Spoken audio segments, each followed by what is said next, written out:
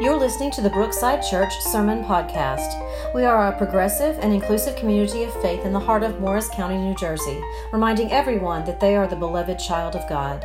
For more information, visit us online at brooksidechurch.org. Genesis chapter 2, verses 4 through 25, and this may be a familiar section of Scripture for you. And I know there might be some things that might ruffle you a little bit in hearing this read in church, but hopefully as you hear me work through it, it will be a little bit easier to hear. Genesis chapter 2, verses 4 through 25. These are the generations of the heavens and the earth when they were created. In the day that the Lord God made the earth and the heavens, when no plant of the field was yet in the earth, and no herb of the field had yet sprung up, for the Lord God had not caused it to rain upon the earth, and there was no one to till the ground, but a stream would rise from the earth and water the whole face of the ground. But then the Lord God formed man from the dust of the ground, and breathed into his nostrils the breath of life. And the man became a living being. And the Lord God planted a garden in Eden in the east, and there he put the man who he had formed. And out of the ground the Lord God made to grow every tree that is pleasant to the sight and good for food, and the tree of life also in the midst of the garden, and the tree of the knowledge of good and evil. And a river flows out of Eden to water the garden, and from there divides and becomes 4 branches. The name of the first is Pishon, and on the one that flows around the whole land of Havilah, where there is gold, and the gold of the land is good. Bdellium and onyx stone are there. The name of the second river is Gihon. It's the one that flows around the whole land of Cush. The name of the third river is the Tigris, which flows east of Assyria. And the fourth is the Euphrates. The Lord God took the man and put him in the Garden of Eden to till it and keep it. And the Lord God commanded the man, "You may freely eat of every tree of the garden, but not the tree of the knowledge of good and evil. You shall not eat it, for in the day that you eat of it, you shall die." Then the Lord God said, "It is not good that the man be alone. I will make him a helper as his partner." And so out of the ground the Lord God formed every animal of the field, every bird of the air, and brought them to the man to see what he would call them. And whatever the man called each living creature, that was its name. The man gave names to all the cattle and all the birds of the air and every animal of the field. But for the man there was not found a helper for his partner. And so the Lord God caused a deep sleep to fall upon the man, and he slept. And then he took one of his ribs and closed it up in its place and with flesh. And the rib that the Lord God had taken from the man, he made into a woman and brought her to the man.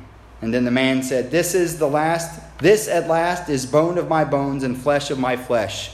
And this one shall be called woman, for out of man this one was taken. Therefore man leaves his father and mother and clings to his wife, and they become one flesh. And the man and his wife were both naked and unashamed. Amen. So, it is not good for human beings to be alone. That's what our passage just read.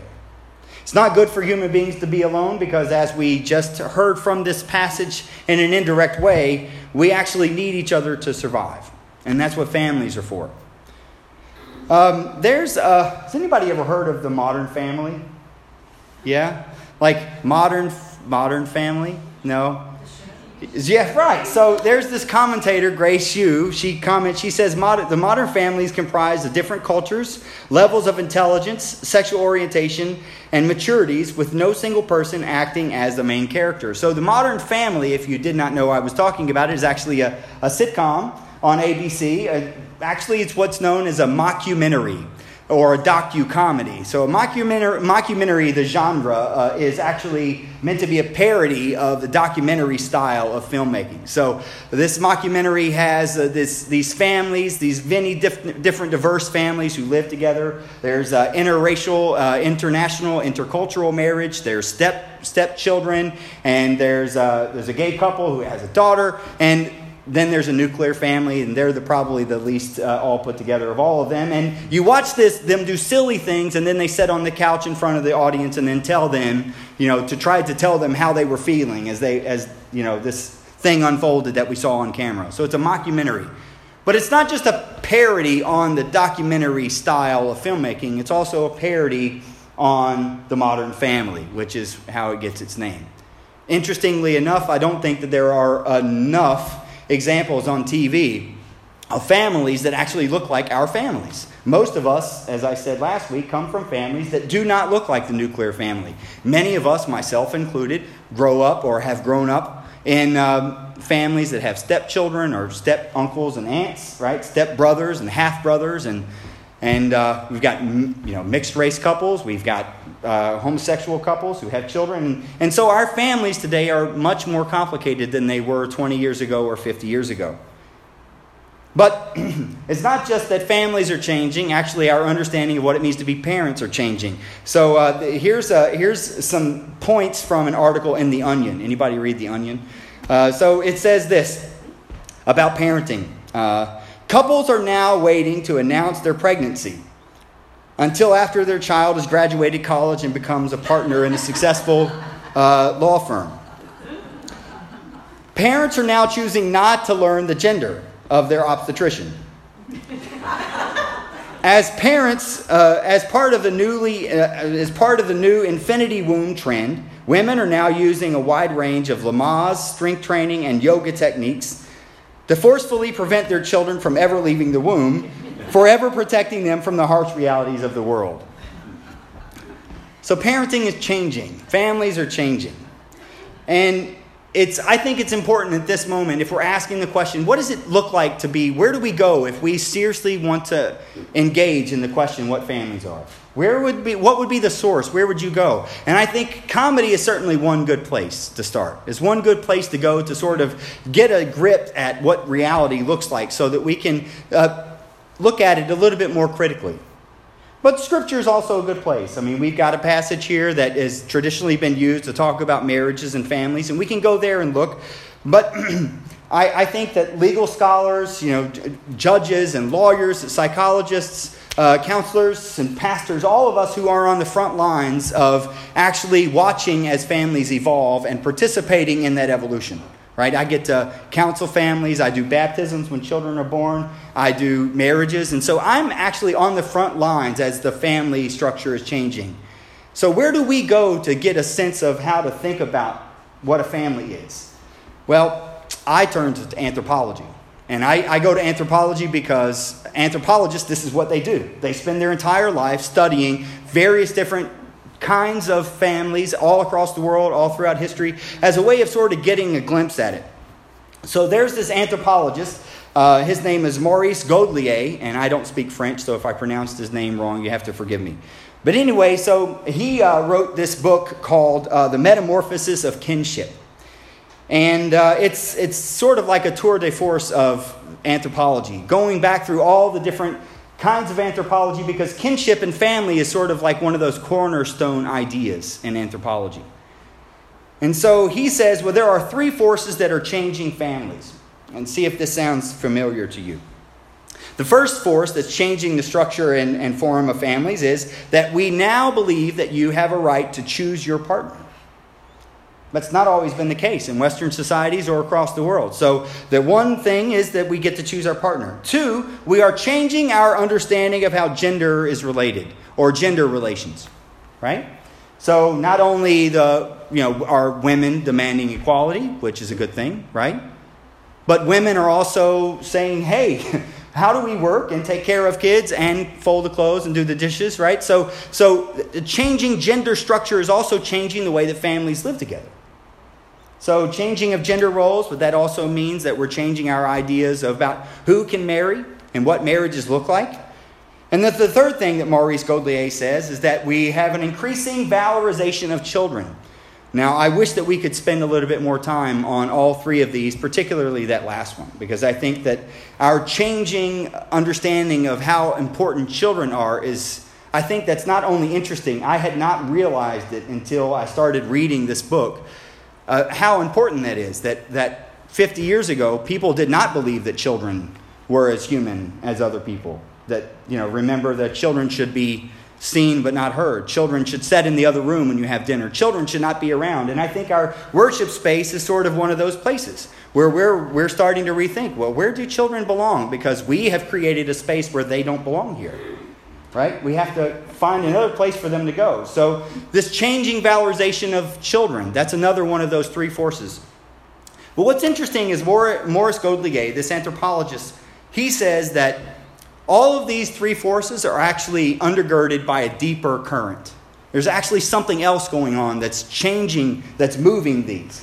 And this is what he says. That deeper undercurrent is basically the promotion of the individual, independent of family or social groups. We value autonomous behavior. And we also value deserved and negotiated authority over the kind that is inherited or imposed. Now, being in a UCC congregation, those of you who have been in congregational settings for quite a while, you might have heard some words there that might spark some interest to you about what's special about the UCC. We have freedom of individual personal conscience, right? We have autonomous communities. One thing in the UCC above all others that we care about is autonomy, right? And we have a sort of suspicion of unearned authority. Right? Sit in any committee meeting and listen to the pastor and watch how the committee responds. And then you'll know most of the time, right? We are not congregations that value unearned authority. If you want to be in charge, you got to earn it. Right? And even once you're in charge, you have to prove to everybody that you're good enough to be in it. Because we have a certain suspicion of authority. So all of these things, individualism, autonomy, suspicion of authority, these are things that the UCC sort of is a part of the heart of why we exist. And yet at the same time, it's part of the current that is shaping the changing of families. I find that interesting. But I also find it challenging because I think that it means there might be something that we have to offer the world as we're thinking through what it means to be a community together, that we can provide something to the world as the world is changing, as their understanding of families are changing. We might have something to say, something to offer, some gift to bring. And I think that gift is this, that despite our focus on individual personal conscience and autonomy and a suspicion of authority, we also value being in a covenant community. Covenant is not a word that you hear enough in the UCC or in congregational churches. We value autonomy. We don't want to talk about covenant very much. But covenant autonomy is sort of the heart of how we work. So here's what I understand covenant community to look like. It looks like all of those things that I listed, plus an understanding that it's not good for us to be alone. We need each other. We need each other to survive. And that's why we build covenant communities, because we know I want to have the authority to think for myself, and yet at the same time, I don't want to think about things that are most important by myself. Right? So there are, as families are changing, there are a couple of different options that you can take in society. One is to demonize it. Right? It's a threat. It's a threat. You can demonize changing of society because you value families, and the thinking about families changing then is a threat to the respect and loyalty and safety and solidarity and mutual care that families bring. Right? So you see family as a central core of the way that society is built, and to question what a family is actually to threat those things that you hold dear: loyalty, respect, right? Solidarity, mutual care. Well, the other option, though, is that we can, instead of demonizing, Maurice Godelier calls it angelizing, the opposite of demonizing. So we could angelize, right, this movement. Oh, that's great. Where at the first time in history, human beings are now believing that we can allow individuals to live as they feel and desire. It's great, right? This whole challenging the family structure is great. It's good for us. So you can either demonize or angelize this whole process of changing. I think, though, there's another attitude, a more healthy attitude than either of the two, which is to ask the question, what's most important here? What is really at the heart of this change? What should we really be focusing on as it changes? Of course, rights, right? the individuals being able to decide for themselves what they believe. But respect and loyalty and all those things are good things. We don't want to throw them away either. But what's most important is the real people and their situations. Right? That's what's most important. So these things may be good, but they may not be good for different families and different situations. We have to look at individual families and their structures, and as the world changes, look at them and listen to them and let their families, each one of us, and our different stories and our different structures and our different challenges, right, shape the way that we address this question. Basically, I'm saying that the right approach is, instead of going directly to either demonizing or angelizing, we actually make the family the most important part. We say, we're going to listen to you. So here's what I'm asking. Is it possible to promote the individual, to value autonomy, to be suspicious of authority, and also to value safety and loyalty and respect and solidarity and mutual care, the things that families teach us? I think it is. I think it is. I don't think that they're necessarily in conflict with each other. So rethinking family is good, right? Because by rethinking family, here are the things that I see. We're able to become more welcoming. Like I said last week, we're able to become more welcoming because we're able to value people and their relationships and value the people and relationships of all different kinds and shapes and colors, right? We're able to value people as they are. That's good. Right? So we're able to rethink families, and it's good because it allows us to be more welcoming. Rethinking family is also good because it allows us to think and see more clearly. We get to question, and because we question, we get to look throughout history and realize throughout history families have changed. Families have not always looked like a husband, wife, 3 kids, and a dog. Right? They've not always looked like that. And by rethinking family, we actually get to be honest and notice that if you go to any other country and you see the way that they live, you go to different cultures and you find out families look different in different cultures. They live together differently. They respect each other differently. They value each other differently. They care for each other differently. And not just in other countries, even within the United States, in our different communities. Right? You go to a different ethnic enclave and you see how they live and you realize they own homes differently. They go to college differently. They care for each other differently. So by rethinking family, we're able to understand things a little bit better.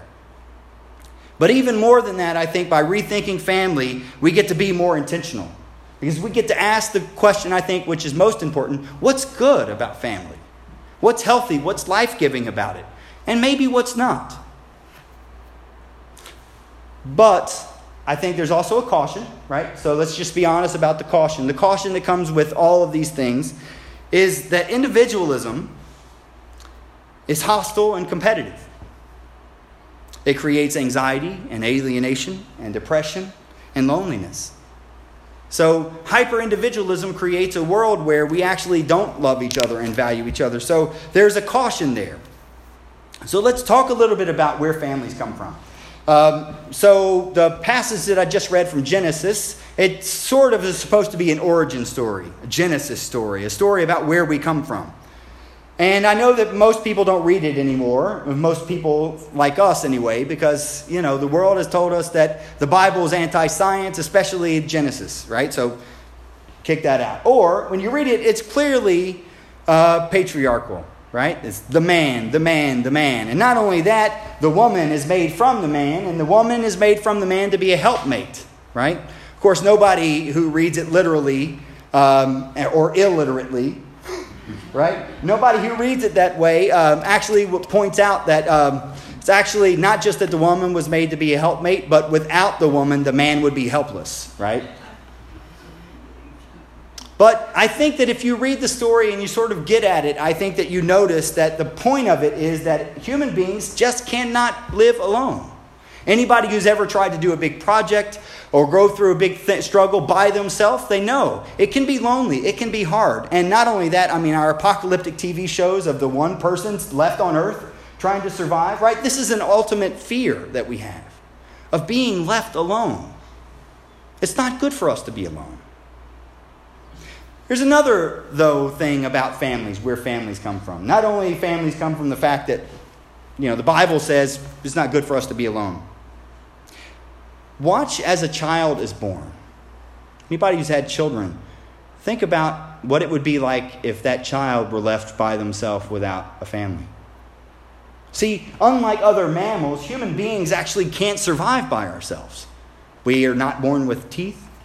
We can't pick up the language.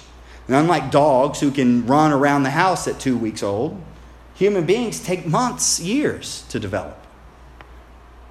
Our mothers are needed for nourishment, and our families are needed for protection. Right? What other animals gain in instinct, we've traded evolutionarily as beings. We learn from each other. We need each other because without each other, we wouldn't know anything.